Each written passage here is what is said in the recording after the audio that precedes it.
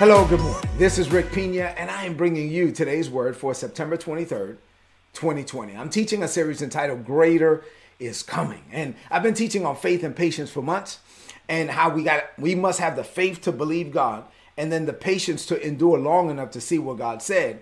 And if we live this way with faith and patience, Hebrews 6:12 tells us that we shall inherit the promises of God. That's why I keep telling you that greater is coming for you. You are not a mistake. God made plans for you before the world began. And as you walk and live by faith, those plans will unfold right before your very eyes.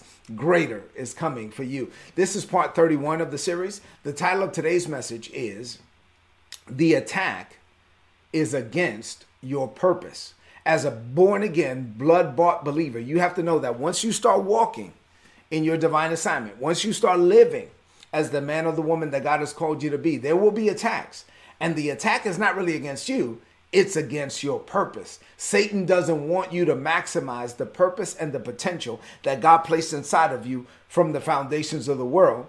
But it doesn't matter. As long as you're submitted to God, you will manifest it. You will get out of you everything that God deposited on the inside of you, and you will get it done before you die. Your job is to find it, to follow it, and to finish it. Say amen to that. All right. So we've been studying the life of David. Today we're going to cover 1 Samuel chapter 18, verses 8 through 11. I love this story. There's a lot in this story, so let's get into it. So yesterday we learned that Saul allowed the green-eyed monster of jealousy to get a hold of his heart, right? He got upset when the Israelite women were singing, hey, Saul has killed his thousands, but David his tens of thousands. Saul really got upset. I mean, the Bible says that he had an eye of jealousy towards David from that day forward. Now, Saul was the king. He could have and should have laughed it off. He could have just said, look, those ladies don't know what they're talking about. I'm the king. I'm fine. This little kid is still a kid, whatever. But no, he was insecure and he allowed what they said about David to change his perspective of David. Now, from David's perspective, David had done nothing wrong.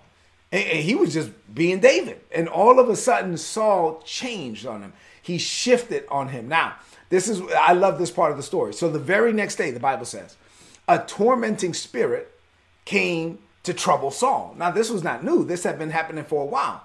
Now, prior to this, whenever the tormenting spirit came, he would call for David, the harp player. And David was anointed to play the harp. So David would play the harp, and the Spirit of the Lord will come, and the peace of God will overtake Saul, and the tormenting spirit will leave. But not now. Now, why? Because Saul is upset with David. Saul is pissed off. I don't want to call that little joker. So he's like, no. So this tormenting spirit comes and is troubling Saul. And now he doesn't want to call for David, right? And why? Because David was the people's favorite. And so Saul's insecurities was keeping him from really receiving from the anointing on David's life. So he refused to call him. Then the Bible says that Saul got to the point where this tormenting spirit was driving him crazy. He started running around the palace like a madman, right? And David saw what was happening. And so David didn't know what was going on. David didn't have no issues with Saul. So David was like, oh, let me go get my harp. So he runs and gets the harp and comes back and he starts playing the harp for the king. But this time, because the king had issues with David. See, you can never receive from the anointing on a human if you don't respect the human, if you don't honor the human in the loop. David was still anointed to play the harp for the king, but the king had issues with David, so the king couldn't receive. So the harp did nothing. And as he's going crazy, he picks up a spear, the Bible says, and he has the spear, and he's looking at David, and he's getting upset, and he launches the spear at David. The Bible says that he tried to pin David to the wall. Now, thankfully, he missed.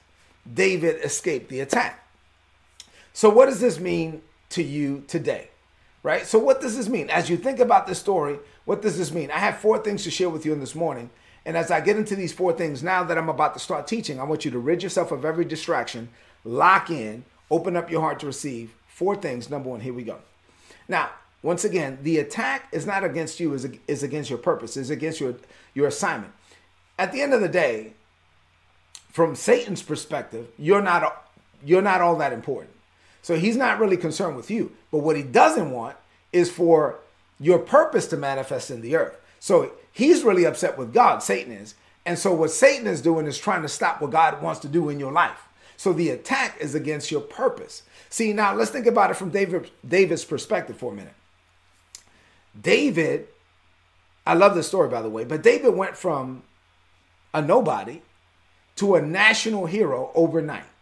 One day he was delivering lunch for his brothers. The next day he was living in the palace, right? And on his way to the palace, he gets promoted to general. And on his way to the palace with the king, all of a sudden these people, it's like a spontaneous crowd came, and it was almost like an impromptu parade. And then women come out and they start calling David's name, and they make up a song that Saul has killed his thousands, as David his tens of thousands. They're singing. All of a sudden, David was taking lunch to his brothers, right? And in the same day, these people are crying out and calling out his name. He killed the giant. Oh my God, what's going on? And now he is a national hero. The spotlight is on him. They're singing out, they're calling, and he was minding his own business when all of this started, right? And so when you think about it, it is truly amazing. Let me go back up a little bit. Let's go back to the day that the prophet came to town. So the day that the prophet came to town, David got up that morning and he went out to tend sheep like he always did. And so he's out there minding his own business, tending to his father's sheep, when one of his brothers comes and says, "Hey man, you got to get home. There's some dude is at the house. I don't know. You hurry up." And so he comes home. He's like, "What's up?" There's this man there. He's a prophet. And then the prophet speaks some words, something about him being a king. And then the prophet puts a little bit of oil on his head. And then the prophet said something.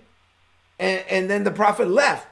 And David feels like he feels different. The Bible says that the power of God came upon David from that day. And so now the power of God is on him. The anointing is on him to be a king. But he has to go back out to still be a shepherd. And he tries to do that. And then he gets the call, all of that. Just a few weeks later, he's living in the palace. He's a general officer. The Spirit of God is on him. And now this guy, the king, is trying to kill him. All of this happened. Why? Because God was actually, this is not David's story. This is God's story. See, my life, when I write the book of my life, and actually it's already written in heaven, but there's a book in heaven with my name on it. It's not my story. My story is God's story. See, when people read the story of your life, God wants to be the star on every page. So if you look at David's story from God's perspective, it's God's story. God is actually unfolding these things right before David's eyes. So when the king was trying to kill him, he was actually trying to kill what God was doing in his life. David was predestined. Guess what? You are predestined. David didn't understand what was going on. Really, he was a kid. He didn't understand what was going on. And sometimes you don't understand what's going on. But God is still working. God is working even when you don't know how he's working. Even when you don't know that he's working. Even when you can't see that he's working. God is always working. Now, when he's working, like it happened with David, there will be some people that raise up. Once you know who you are and you're comfortable being you, there will be some people who get raised up, right? Just like God is going to raise up people to use their power, their ability, their influence, and their money to help you in ways that you cannot help yourself. That's called favor. Guess what? Satan has a vote. Satan is going to raise up people to come up against you, like he did in this case. Saul had some insecurities in his heart.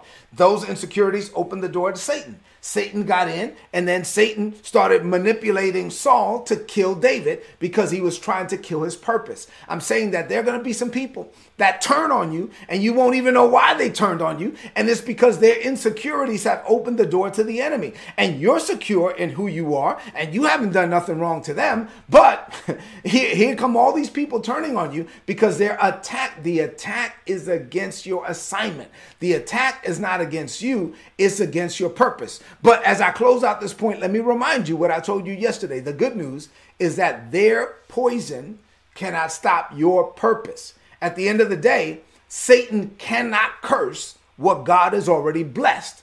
And so if God is on you and in you and with you and for you, he's more than the whole wide world against you. Say amen to that. Number two, you got to be, look at me.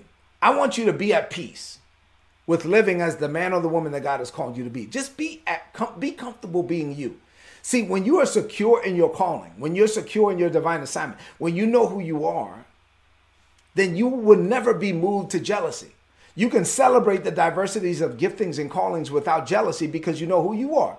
When you see someone operating in their purpose, it doesn't bother you because you're not insecure. The people that get bothered are those that are insecure. If you're insecure and you don't know who you are, then when you run into somebody who knows who they are and they're walking in their divine assignment and they have confidence and God's grace is on them, then you get upset. They get upset. Why? They're getting upset because they don't know who they are. See, Saul was a king, but he was insecure. He was a king, but his insecurities opened the door to Satan. And once Satan got in, his life was going crazy. He was running around like a lunatic, throwing spears and stuff. Saul, the king, tried to kill David, the boy, because he didn't know who he was. And so let me just tell you, the king was intimidated by a boy because he was insecure. So this tells me two things. Number one, personal insecurity will always lead to envy and strife and turmoil. And number two, when you know who you are and you are walking in your calling with confidence, it will cause people to either celebrate you like the women did or oppose you like Saul did. At the end of the day, you just got to be comfortable being who God called you to be. Now, I am very comfortable being Rick Pina. I'm cool. I'm comfortable being me. The reason why people ask me, like even in the corporate America setting, people are like, man, Rick, how come you're so comfortable talking about God? How come you're so comfortable posting even things about God on LinkedIn? And that's supposed to be for business. How come you're so, listen, because I know who I am. I'm pretty comfortable being me. I'm not trying to be nobody else. I know that people are like, oh, well, maybe you shouldn't do this. Maybe you shouldn't do, how about this? How about I'm going to do whatever the Holy Spirit leads me to do? And things are going to fall wherever they fall. I made it this far about being led of the Holy Spirit, and I'm going to continue to be led of the Holy Spirit. I'm pretty comfortable being Rick Pina. I know who I am, and I am not going to try to be anybody else. Now, there are going to be some people that celebrate you when you live that way. There's going to be some people that oppose you when you live that way. But at the end of the day, you just got to be fixed and focused on God and be whoever it is that God has called you to be so that you can leave a mark in this world that will not easily be erased. Say amen to that. All right, number 3. Never let success get to your head. Now, this is a reminder. I got to keep reminding you about remaining humble. David did not allow the sudden fame to get to his head. And this is actually pretty impressive because he was a teenager. He was a teenager and people were calling his name. He was a teenager and people were calling out like, he's in the middle of this boom, impromptu parade.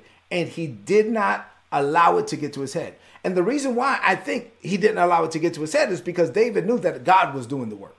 When you know that God is on you and in you and with you and for you, when you know that it's the Father who lives in you, he's giving you the words and he's performing the work, when you know that your success is coming by God's grace and not your merit, then you can't take credit. So you deflect the glory right back to God. When God graces you to succeed, never allow pride to get a hold of your heart. Pride, the devil will say, hey, you did it. And no, this is why I'm always, no, to God be the glory. No, hold on, Rick, but you did it. No, to God be the glory. Now, hold on, but you studied. You prepared. You did. Yeah, I got it. But even whatever I contributed to my success, it was still the grace of God. So never take God's credit. Remember, God gets the glory. We get the benefits. I like that arrangement. I will always give God the glory and he will continue to give me the benefits and I will continue to be blessed. So remain humble. Greater is coming for you. You know why? Because God is working out his predestined purpose in your life. Number 4, and finally, last point for today, to walk with God, you must be committed for the long haul. Look, there are things that you're called to do that are not going to happen for weeks or months or years or decades. And I've been teaching on that for a while. So you got to take the long approach with God, right? There will be times and seasons where everything seems like it's going right. And then there are going to be times and seasons where everything seems like it's going crazy, like it's not working. Why is this not working? And there will be times where people love you. And there will be times where the same people who used to love you turn on you. People change, circumstances may change, seasons change. At the end of the day, you got to be committed for the long haul. You got to be committed that, look, I'm in this, I'm in it to win it. And I'm not, the only way I can lose is if I quit, and there's no quit in me. So after we study, look, the life of David, as we walk through this thing, you're going to see that David had a long way to go. I mean, he didn't become the king until 13 years later. And in those 13 years, I mean, he had multiple attempts on his life. He lived in caves. He went through all kind of crazy stuff. But after 13 years, he became the king of Judah. 7 years later, he became the king of Israel. It happened because he didn't give up. He didn't cave in. He didn't quit. You must be committed for the long haul. So come what may. Look at me as I close. Keep your eyes fixed and focused on Jesus. If you do, you will arrive at God's overall expected end for your life. Now, it's not going to happen overnight. It's not going to be easy. Sometimes there will be times and seasons that are pleasant. There will be times and seasons that are challenging. There will be times and seasons where people get along with you. There will be times and seasons where they don't. At the end of the day, you have to be fixed and focused on God so that you can be the man or the woman that God has called you to be. And if you do that, then not only are you going to make it to heaven, but you're going to enjoy the ride. You got it? Let's close this message out with a declaration of faith. I want you to lift up your voice and say this. Say, Father, I know who I am. More importantly, I know whose I am. I rest in who you have called me to be. I will not allow jealousy to ever get a grip of my heart. You may not have given me what you get given others, but then again, you didn't give them what you gave me.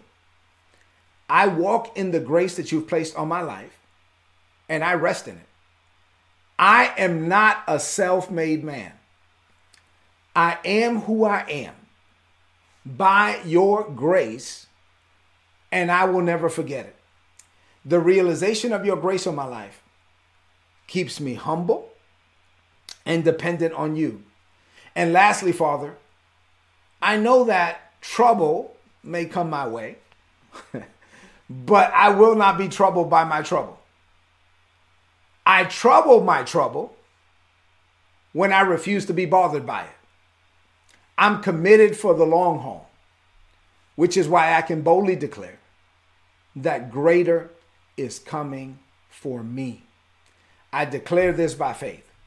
In Jesus' name, amen. This is today's word. Please apply it and prosper. If you're not getting my notes, don't you want my notes? Go to todaysword.org, click on the subscribe button, put in your email address. You'll get all my notes in your email inbox every day for free. So listen, this is today's word. Apply it today. Tomorrow, I have another one, right?